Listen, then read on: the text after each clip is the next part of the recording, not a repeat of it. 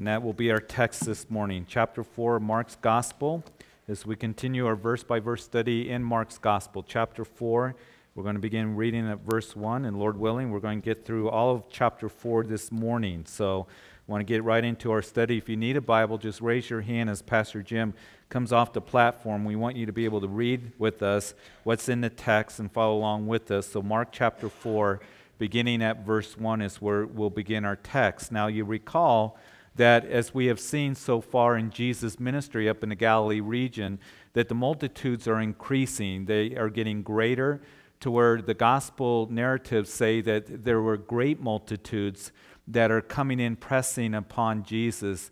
And they are coming to Jesus, to see Jesus, to hear Jesus, to be touched by Jesus.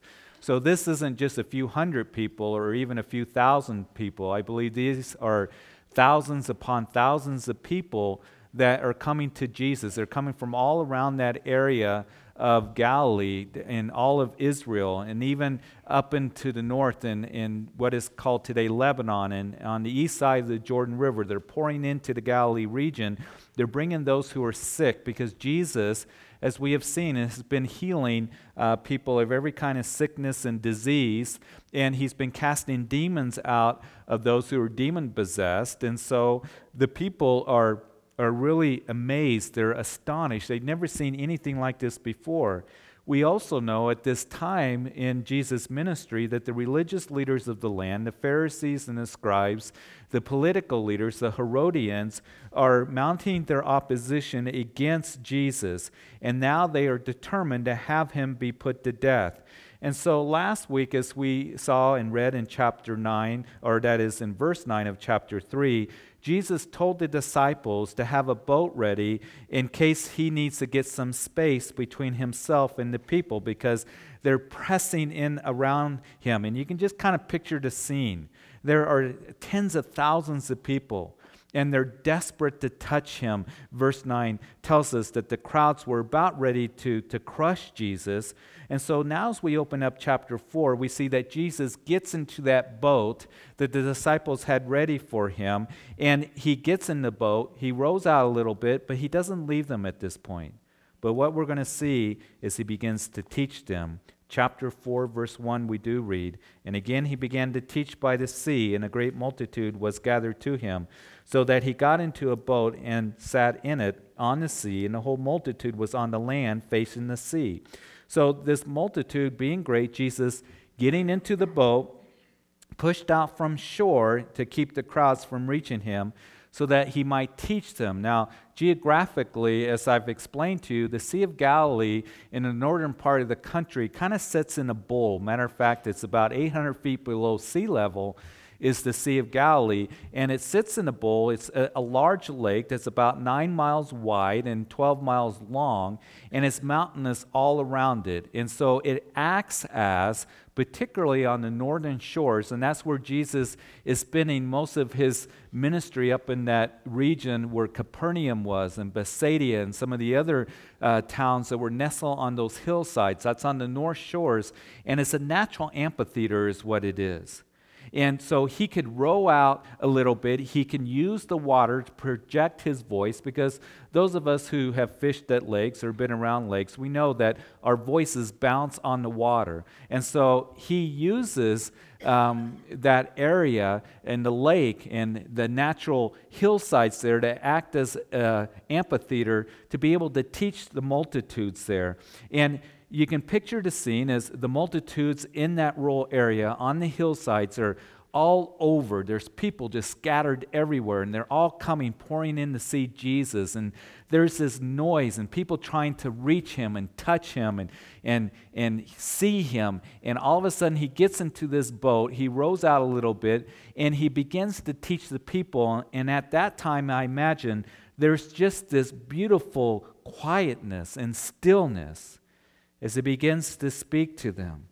And so we are going to see that he's going to begin to speak and teach to them in ways they had never done before. Jesus made use of a parable. The word parable comes from the idea of to set alongside. It is to set a spiritual truth alongside a daily truth of living. And in this parable, Jesus begins to teach on faith using a parable about faith, verse 2. And then he taught them many things by parables, and said to them in his teaching, Listen, behold, a sower went out to sow, and it happened as he sowed that some seed fell by the wayside, and the birds of the air came and devoured it. Some fell on stony ground, where it did not have much earth, and immediately it sprang up because it had no depth of earth. But when the sun was up, it was scorched, and because it had no root, it withered away. And some seed fell among thorns, and the thorns grew up and choked it, and it yielded no crop. And verse 8, but other seed fell on good ground, and yielded a crop that sprang up, increased and produced, some 30-fold, some 60, and some 100. And he said to them, He who has ears to hear, let him hear. But when he was alone, those around him with the 12 asked him about the parable. Verse 11 goes on to tell us, and he said to them, To you it has been given to know the mystery of the kingdom of God. But to those who are outside, all things come in parables, so that seeing they may see and not perceive, and hearing they may hear and not understand, lest they shall turn and their sins be forgiven them, as he's quoting from the book of Isaiah chapter 6. So in telling parables, he is doing it to reveal a truth to you and to conceal a truth from them. That is, from those who do not want to know. And in this parable, Jesus would describe something that they would all be familiar with. It's an agricultural area, and they can picture this farmer casting seeds on the ground, and the seed falling on different types of soil. And so then Jesus will later on begin to explain the parable. As verse 13, he begins to do that. As he said to them, Do you not understand this parable? How then will you understand all parables? And verse 14, the sower sows the word. So in this parable that a lot of us are familiar with, the one who went and sowing the seed, he explains to us that the seed is the word of God. And so the seed being the word of God is being sown into the soil being the hearts of men. Now, here's the thing to keep in the back of your mind as we go through this parable, that the seed being the Word of God, there's nothing wrong with the seed here. The seed is, when given the right heart, is going to produce fruit. And so the problem is the condition of men's hearts. And so as the seed is being cast, as is being sown here, it is being sown upon different hearts, and something happens to whether either it's going to be taken away, or it's going to be choked out, or whether it's not healthy to where it's going to wither away, or it's going to produce fruit. And so we need to understand that the seed is powerful. The seed works. The seed is going to be able to do what it's supposed to do when it falls upon the right conditions of the heart. And I want to mention that because you and I, what we are to do as we minister to others is that we are to sow the seed of the word, give them the word of God. But what happens is that sometimes we think, well, maybe I need to sow something else. And the church can be today kind of in that mindset. Well, maybe I need to sow, entertainment or man-made programs or come up with gimmicks or be clever or a lot of different stories rather than giving those that we minister to and that we talk with just the seed of the word. If you sow into the Spirit, good harvest is going to come up. If you sow into the flesh, you're going to reap corruption. And so understand, there's nothing wrong with the seed. It's the soil that there's problems with.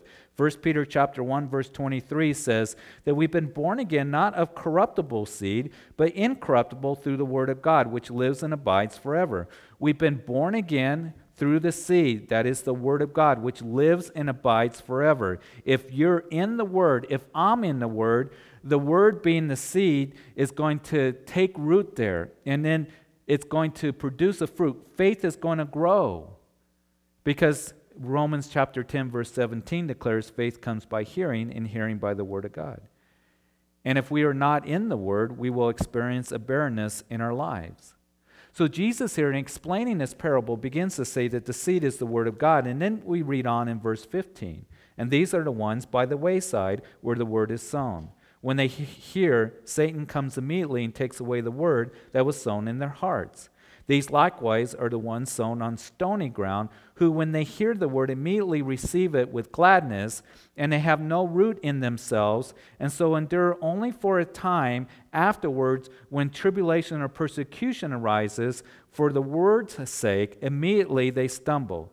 So Jesus says that there are those, verse 15, that hear preaching, the teaching, the truth of God's word. Those seeds are sown, but it falls on hard ground. It falls by the wayside. And we see that it represents that heart that is very, very hardened.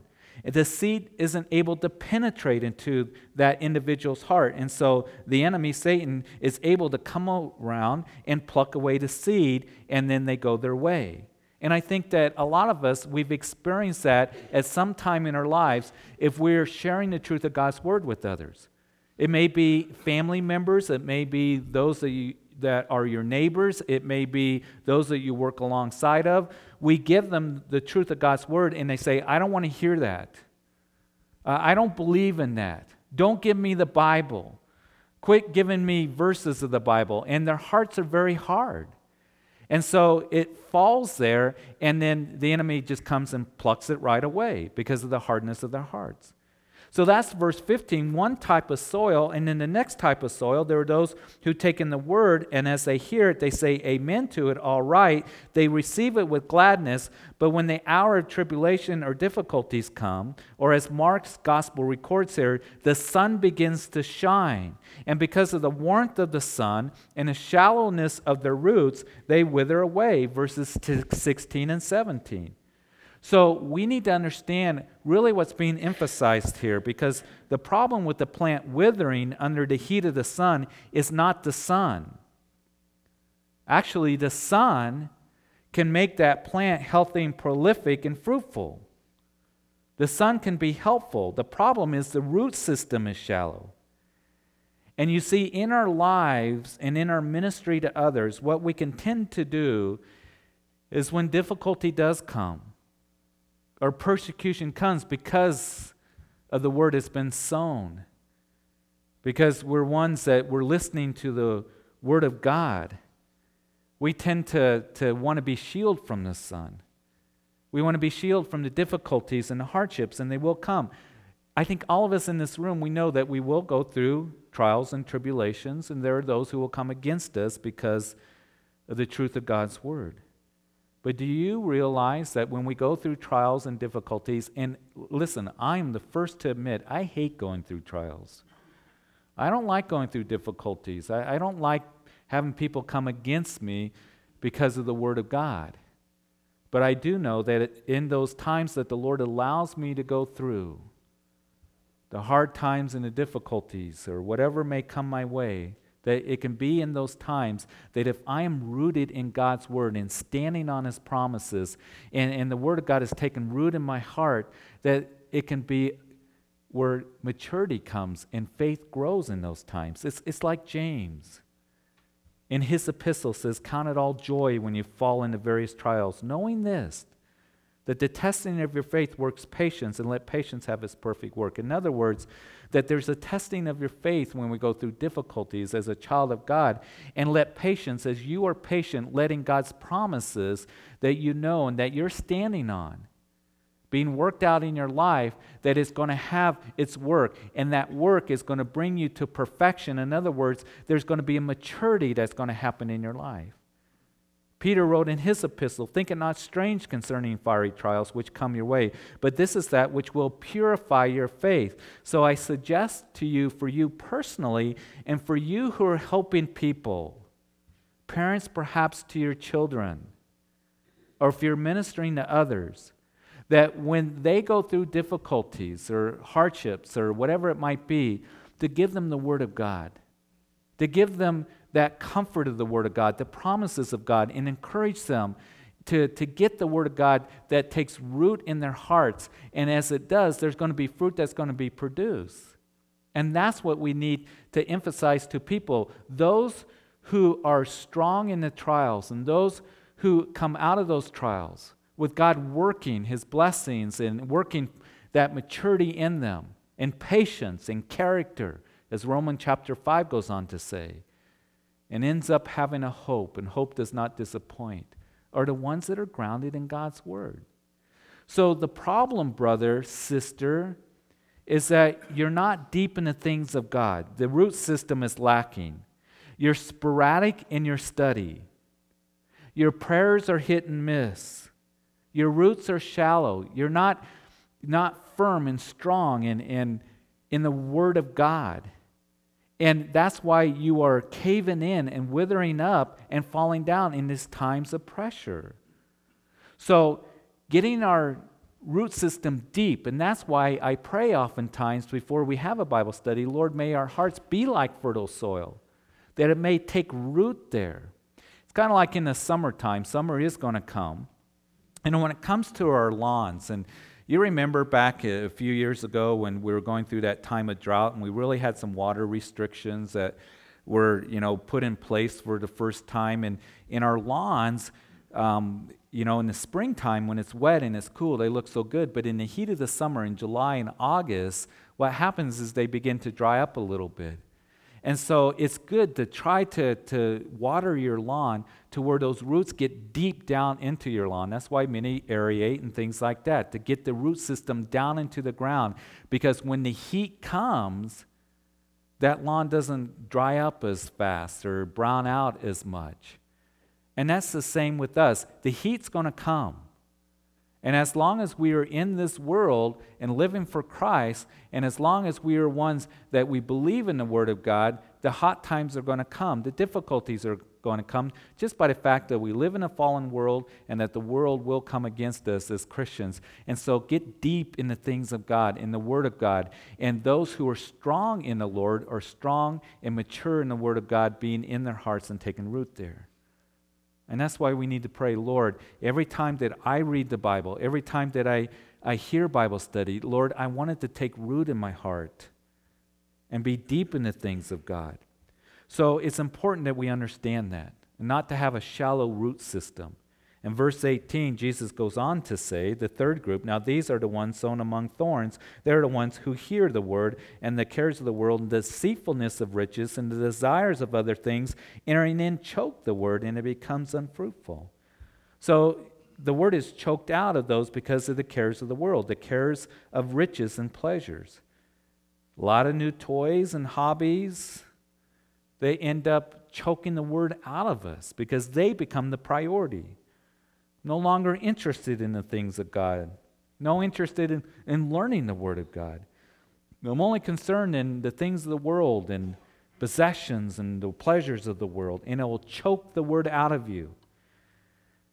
We heard this being mentioned to us and taught to us yesterday as guys at the men's conference, as those pastors came in and encouraged us in standing firm in the Lord in these days in which we're living in. And one of the problems that can come to men and to any of us is we get so distracted by the things of the world and the cares of the world that the Lord really no longer becomes the priority in our lives. And in our world today, in society, I think that this condition of the heart is one that we really need to take heed to.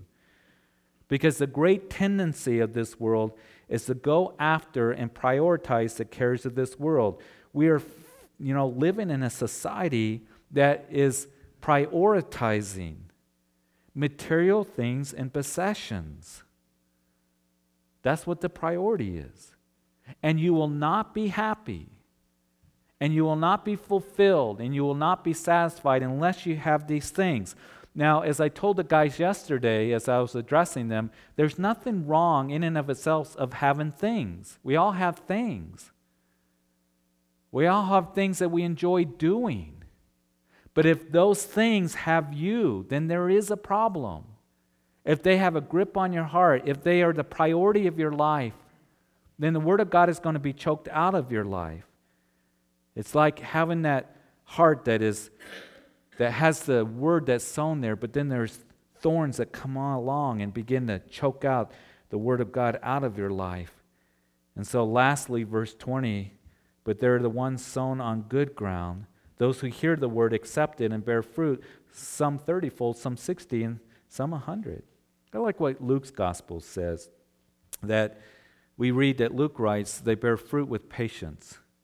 Because as you and I take in Bible study, the seed is planted, and think, if you would, again this spring, when we begin to go out and we begin to plant our gardens out there. And who of us, when we do plant gardens, that we plant the seed out there in the garden, and then we put a little water on it, and then after 2 days we come out and we say, okay, nothing's happening. Nothing is coming up, so just forget about it.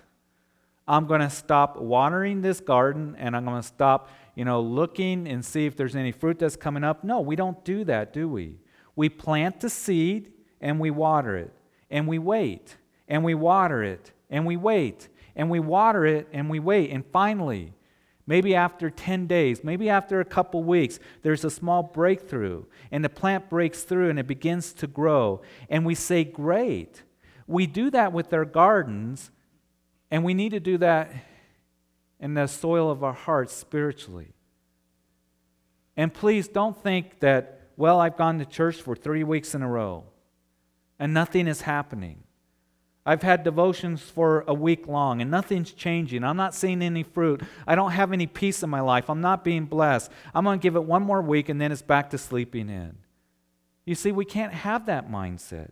And Jesus is going to tell now another parable that essentially is telling us the same thing. We need to be patient. We sowed the seed, but we allow it to take time to take root, to bear fruit. The one who bears fruit is the one who receives the word of God, and then patiently you trust that in due time that you're going to bring forth fruit. But if you neglect your garden this summer physically, you know that your garden is going to go to pot, that you're not going to produce fruit. There's not going to be very much that is going to come out of that garden. Well, it's the same thing spiritually. If you neglect it where you're not taking in the word of God and continuing to take in and be washed with the water of the word, then you're going to go to pot spiritually. So patience and continuing and being consistent. And that's why that I'm so committed in giving you the Word of God. Because I know that as I give the Word of God and as you continue to come, you're going to grow and your faith is going to grow and fruit is going to be produced in your life. But you've got to stick with it. I've got to stick with it and be patient. And in due time, you will bear fruit. Some 30, some 60, some 100. Jesus goes on to say, verse 21, also he said to them, is a lamp brought to be put under a basket or under a bed? Is it not to be set on a lampstand? For there is nothing hidden which will not be revealed, nor has anything been kept secret, but that it should come to light. If anyone has ears to hear, let him hear. Now people sometimes will use this verse and say, hey, everything that you've ever done wrong, thought wrong is going to be exposed. The light's going to expose it. And we know that we can't hide anything from God. You may be able to hide your thoughts and what's in your heart, even your actions, to the people around you. But you can't hide it from God. God sees everything. He knows every thought that you think. He knows the intents of your heart. He knows your heart better than you do. But what we're seeing here in Jesus continuing here to talk about the Word, talking about the light here, in this instance, what he is telling us is that when you have a lampstand, that you don't hide that lamp. And so a lampstand, if you had any source of light back 2,000 years ago, that was very, very valuable.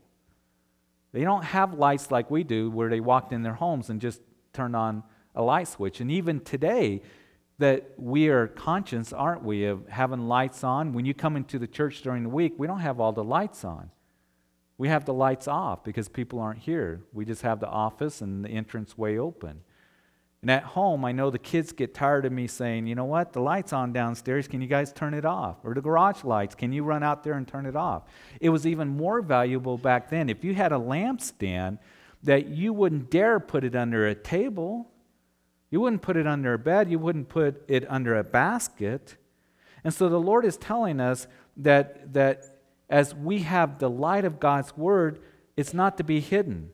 As the Word of truth is given to you, then we have the privilege and the responsibility to share it with others, to expose the light. I want the light to be revealed, the Lord says. I don't want people to be in the darkness concerning the gospel, concerning my word, concerning my ways, but I want my truth to be shared, truth to radiate, light to shine forth. And if anyone has an ear to hear, let him hear. Unless our ears are opened by the Spirit of God, we don't have ears to hear. It is only by the Spirit that gives us the capacity to understand. The natural man does not understand. You recall that Paul would write to the Corinthians in chapter 3 of 1 Corinthians. Jesus said in the book of Revelation over and over again, when he was writing to the churches, he said, he who has an ear to hear, let him hear what the Spirit says to the churches. And so it is the Spirit that gives us the capacity to be able to understand. Lord, help me to understand what it is that I'm hearing. To be able to understand your truth and then be able to give that to others. He continues, verse 24, then he said to them, take heed what you hear. With the same measure you use, it will be measured to you, and to you who hear, more will be given. For whoever has, to him more will be given, but whoever does not have, even what he has will be taken away from him. Now Jesus tells us, take heed what you hear. Be careful what goes into your ears, because it will leave its mark. It will have an effect on you. If you take in a lot of garbage of the world, it is going to affect you. And it will affect you in the way that a lot of garbage probably is going to come out of your mouth. So be careful. Take heed to what it is that you are hearing. And then he says, with the same measure you use, it will be measured to you. And to you who hear, more will be given. In other words, as you search for the truth of the word, you will discover far more than you expected to find. You will be given, but you cannot get it apart from, again, opening your hearts and your ears to the Spirit and searching the Word of God, seeking truth. And if you're willing to look, to hear, to search, to ask, to pray, and seek, then God will give you what you are searching for. In searching, you will find, and more than you expected to find. I know that has been true in my life. As you take in, be sure that you give out, share with others the things that the Lord is showing you. You don't put a lamp under a basket. What you have is it being used to bless others as you give to others, to warm others, to refresh others and nourish others. If you don't use what you have, verse 26, you lose it. Maybe we've been given opportunities to share with the word with others, to share truth, but we don't seize that opportunity that's been given to us, and we lose that opportunity. As you search truth, it will be given more than you expected. If you do not search, if you're not reading your Bibles, you don't take heed to what you hear, you'll find oftentimes you will begin to lose the truth that you once had, because all of a sudden other things of the world, the philosophies and the ways of the world, begin to come in and fill your mind and fill your heart. Other things begin to take root in your heart and mind. Take heed to what you hear is what Jesus is saying. Pay attention to what it is that you're hearing. In verse 26, and he said, the kingdom of God is as if a man should scatter seed on the ground, and should sleep by night and rise by day, and the seed should sprout and grow, and he himself does not know how. For the earth yields crops by itself, first the blade, then the head. After that, the full grain in the head. But when the grain ripens, immediately he puts in the sickle, because the harvest has come. Now, what the Lord is saying is that there is this growth that takes place as God's word is being planted in your heart, as you have your own devotions. And that's my prayer, really, is that you are having your own devotions. I can't emphasize how important it is for your Christian walk, with your Christian faith and growth in the Lord, to have devotions, to be daily, consistently, constantly be taken in the Word of God. Reading the Bible for yourself. That's where you're going to see real growth begin to come in. As you come on Sunday mornings, as you come on Wednesday nights, as you listen to Grace FM and the Bible teachers that are teaching on the radio station, we hear the Word. We go over the Word. You take in the Word. The seed is being sown. The seed is being planted, and the Word of God begins to have an effect on your life. You can't always see it immediately, can you? But there is growth that has taken place. And here Jesus says the farmer sows the seed and goes to bed, and over time, first there's the blade, then there's the stalk, and then there's the ear, and then there's the full corn. And the same is true as the Word of God is being sown in your heart. The Word of God is alive and powerful and sharper than any two-edged sword, is what Hebrews chapter 4, verse 12 tells us. And gradually you will see, as you're taking in the Word of God, taking heed to what it is that you hear, asking God to teach you and to grow you and give you understanding, you're going to see that your life's going to be transformed and you're going to be changed by the power of the Word that's coming into your heart day by day. You will grow spiritually. The glorious power of God's Word changing a person's life. For if you sow to the Spirit of the Spirit, you are going to reap.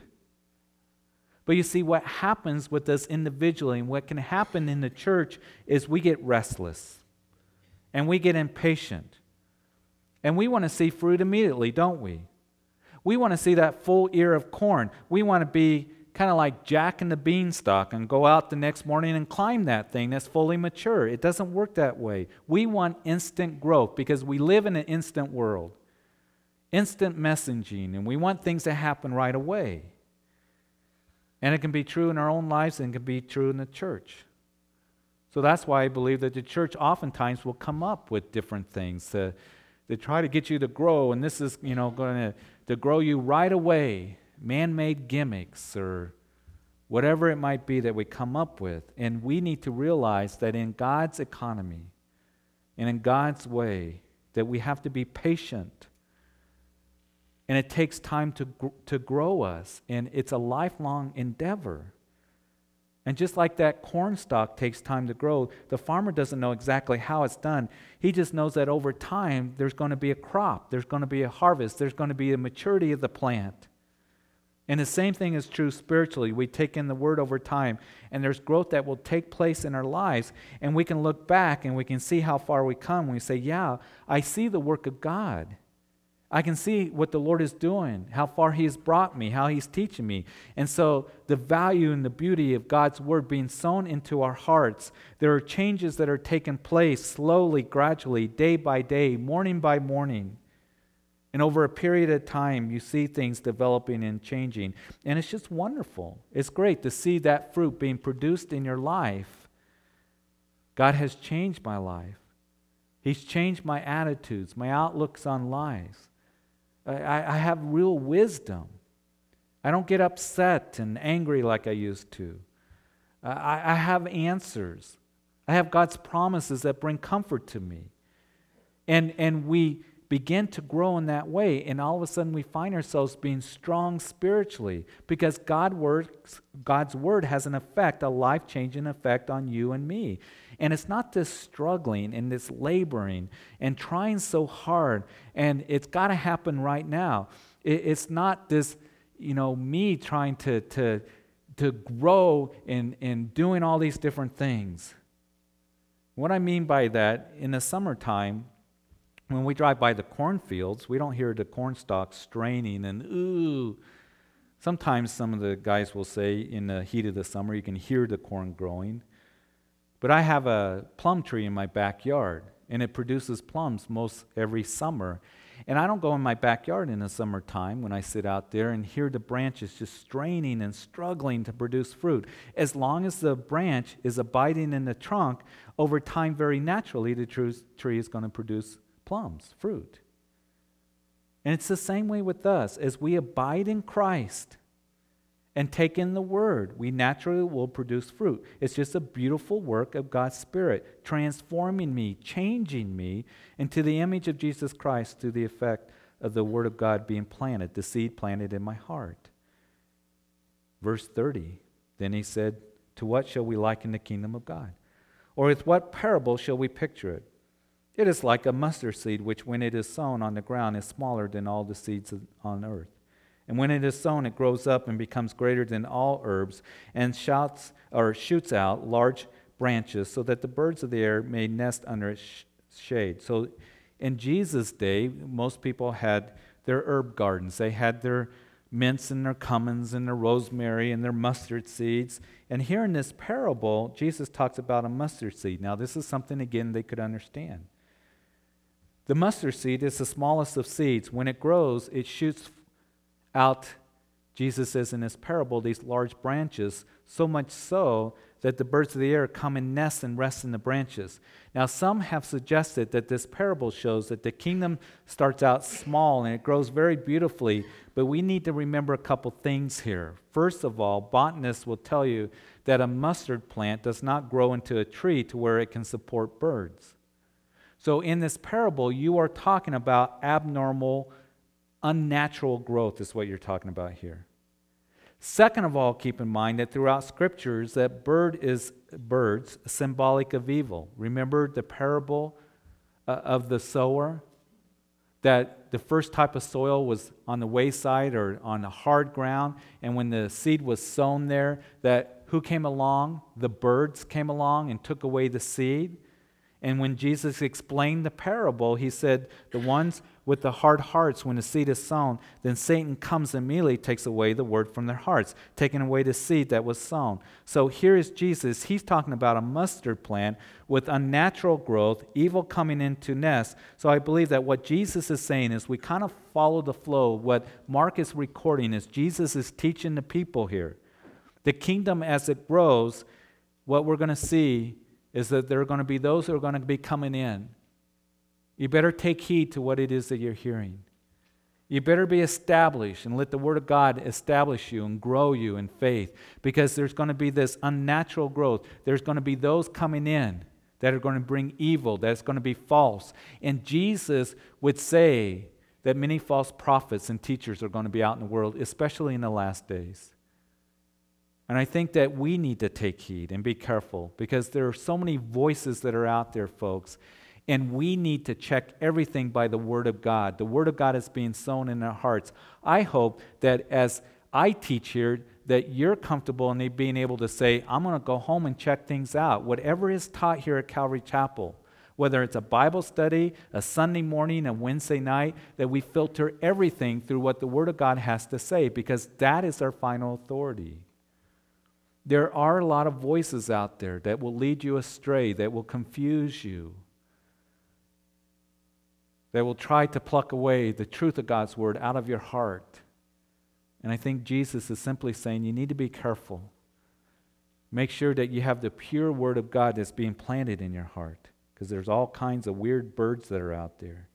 In verse 33, and with many such parables he spoke the word to them as they were able to hear it. But without a parable he did not speak to them. And when they were alone, he explained all things to his disciples. On the same day, when evening had come, he said to them, let us cross over to the other side. Now when they had left the multitude, they took him along in the boat as he was. And other little boats were also with him. And a great windstorm arose, and the waves beat on the boat so that it was already filling. But he was in the stern, asleep on a pillow. And they awoke him and said to him, Teacher, do you not care that we are perishing? Then he arose and rebuked the wind and said to the sea, Peace, be still. And the wind ceased, and there was a great calm. In verse 40, but he said to them, Why are you so fearful? How is it that you have no faith? And they feared exceedingly and said to one another, Who can this be, that even the wind and the sea obey him? Jesus now gives a word to his disciples. It's evening time. He's been ministering to the multitudes. Now he's been teaching them. And he says, okay, let's go ahead and go to the other side of the Sea of Galilee, which would be over towards the eastern side of the sea. And in our text, as they start out in calm weather, all of a sudden this storm comes up and begins to knock the boat around, and Jesus is asleep in the boat. Now, I used to think, how could he be sleeping at this time? How can he be sleeping in a storm? But remember that Jesus had been ministering to the crowds, giving himself to the crowds so much, he was exhausted. Remember that at the end of chapter 3, we saw that his mother and brothers were there, and they came to talk to him, and they were concerned about him, because they thought that he wasn't taking care of himself and not eating right and not sleeping enough. They thought that he was out of his mind, that he didn't have it together mentally. But Jesus, he had dedicated himself totally to the crowds. And no doubt, being man as well as fully God, he was tired. He was exhausted physically. So he says to the disciples, let's get in the boat, let's go on the other side after he teaches the crowd, and suddenly there comes this violent storm. Now, the Sea of Galilee, again, being in a bowl, that storms can come upon the Sea of Galilee very, very quickly. And the winds come up and come down through those valleys and begin to swirl around the Sea of Galilee. And it can happen just like that, kind of like in our own mountains. That if you've ever been in one of the valleys in the summertime or up in the mountains, and all of a sudden over the peaks comes a storm upon you very, very quickly, and you have to be careful. You have to keep watching. I know that when I take the kids out fishing, we can be back hiking a mile or two. We have to watch and see if those storm clouds begin to gather begin to gather, and they will be upon you quickly if you're not careful. And that's the way it was here. So here they start out. Jesus gives them the word, let's go over to the other side, and this storm comes up. And the water comes pouring into the boat, and the disciples are panicking. And remember that many of them grew up on this lake. They were fishermen. So they had seen storms and been out in storms, no doubt. But this one was different. This storm was so bad that even the disciples were terrified. Probably a storm they'd never seen anything like it before. And they come and they wake up Jesus and they say, "Don't you know that we're about ready to perish?" And so Jesus arose and he said, "Peace, be still," or literally, be muzzled. And that's an interesting term because it was a word that he used in the same phraseology that he would use when addressing demons. And the reason that I find that interesting is he would say to the demons, "Be muzzled, be still." We've already seen that in Mark's gospel. The implication perhaps being that this storm was stirred by Satan. And think about it. I mean, the whole kingdom of God is in this boat here. Jesus and his disciples, and no doubt if Satan could sink that boat and they would all drown, then he would think, "Victory for me. I just drowned Jesus and all his disciples. There goes God's plan." But Jesus, he would stand up and he would say, "Peace, be muzzled." And then there was calm. And it astonished these guys in the boat. But then he turned to his disciples and said, "Why are you so fearful? Why are you so fearful? Why are you afraid?" Now, when I read this story and I think about it, I think, the reason they were afraid is because of the storm. These guys were fearing for their lives. Water's coming into the boat. They're about ready to go down. And Jesus is asleep in the boat. And we would think the reaction of the disciples, that's a natural reaction. Understandable that they would be afraid. So why is Jesus saying to them, "Why have you no faith?" This is very important. You see in chapter 4 here, we've just seen teaching on faith, and now there's a testing on faith. You see, after teaching will come testing. Do you know that? After teaching on the Word of God and on faith, there's going to be testing of the Word of God, and there's going to be testing of your faith. It's a fact. When you receive teaching, you're going to go through testing. And what was he teaching in the parables? The kingdom as it relates to the Word of God.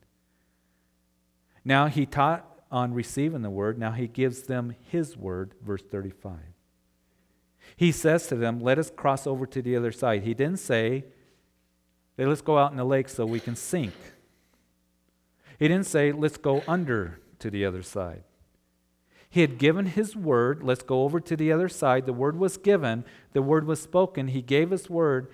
And let's go over to the other side. Now the word is challenged by Satan. It looks like the boat is going to go down, but he had given his promise. He had given his word. Hey, let us pass over to the other side.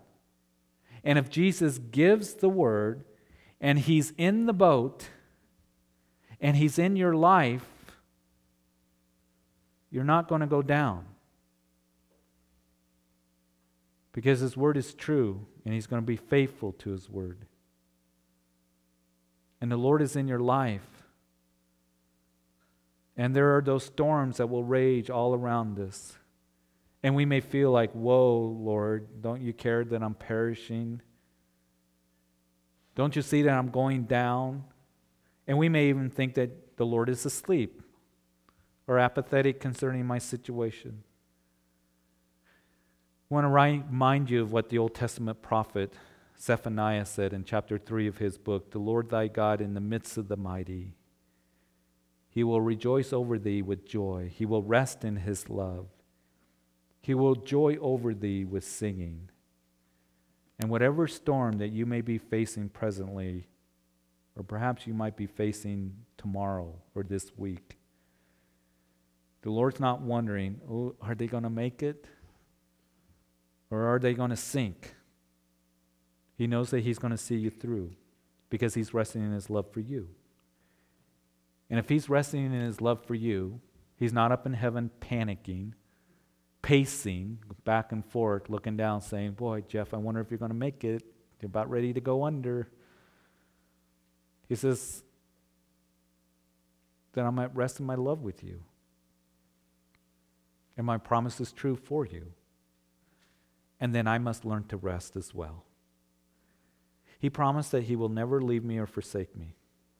He promised that he'd work all things out for good for those who love him, who are called according to his purposes. He promised that he would complete that work in me that he has begun. He promised that he would open doors for me that no man can shut and shut doors that no man can open. He promised that he would see me through until the day that he comes back for me. And he rests in his love for me and for you as well. And that means I can say, okay, Lord, no matter how rough the seas might be in my life, that if you are at rest, then I will be as well. And Lord, I'm in your hands. And you've given your word. And if you say that we're going to go over to the other side, then we're going to go over, even though I'm going through this storm. And I think that might be an important word for perhaps some of you here this morning. But I want to give you one more thought, and then we're going to go to the communion table. Notice here that it tells us that in our text in verse 36 that there are other little boats that were with him, right? I have that underlined. You know what that speaks of? It speaks that all of us go through trials and difficulties. And I don't know what trials you may go through. I don't know exactly. You may go through similar trials that somebody else does, but it's not exactly the same way. But those little boats were out there. Paul says, no temptation comes to you except what is common to all men. We all go through those difficult times and problems and trials and storms of life. But here, when Jesus calmed the storm, those other little boats were blessed because of the storm that got calmed. You see, when you're going through storms in your life, and when people see you, that the Lord has calmed your spirit, and you're trusting in him, and you're not folding and withering under the heat, because your root system is deep in the things of God. The Word of God planted as you stand on the Word of God and taking heed to it. As they see you being blessed and that there's a strength within you, that there's a peace in your heart, that there is a calmness in your soul, that there's still that joy unspeakable that's taken place. You know what happens?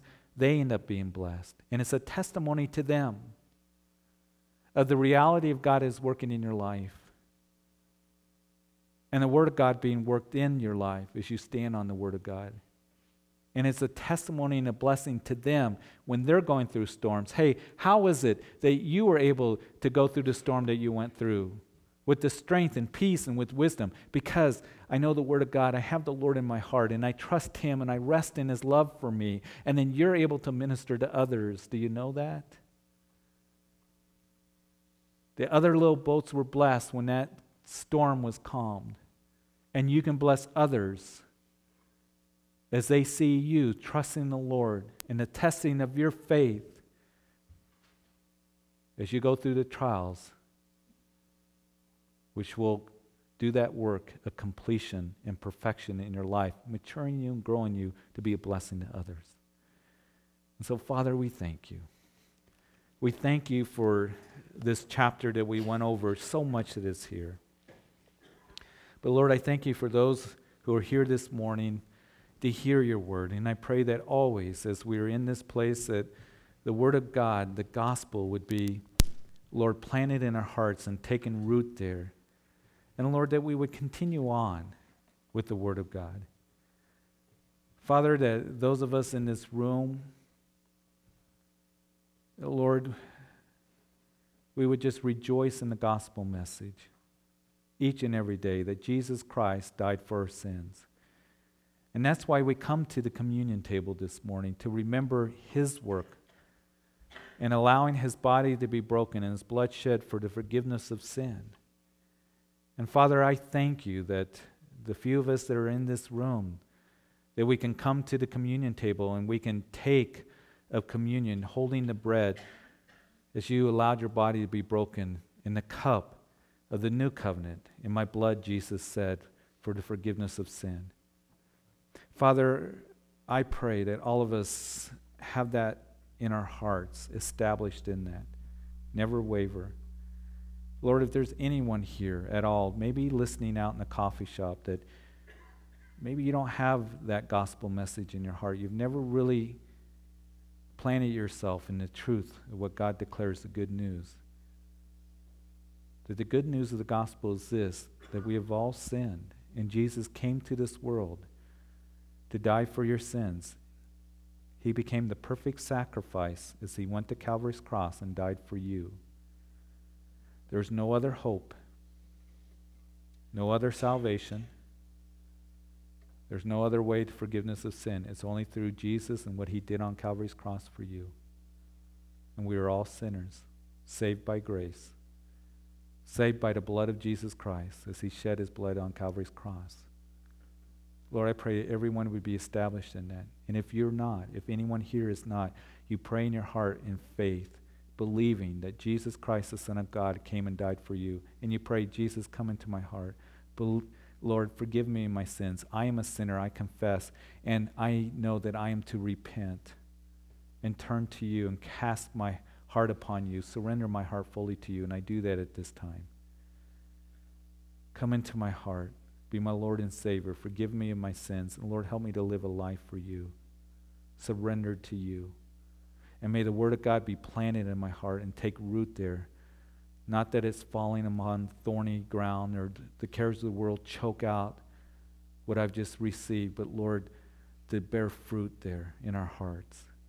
And Father, I pray that we would just continue in worship as right now we hold the communion elements in our hands and we'll partake of them together as one body. But Lord, just bless this time of worship. In Jesus' name, amen.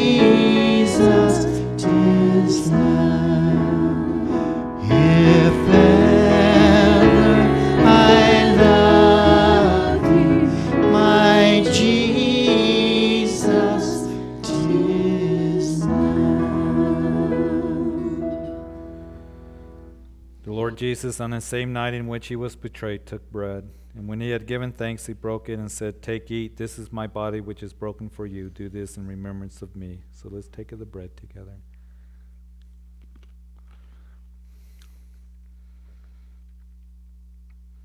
And in the same manner he also took the cup after supper, saying, "This cup is the new covenant in my blood. This do as often as you drink it in remembrance of me." Let's take of the cup together.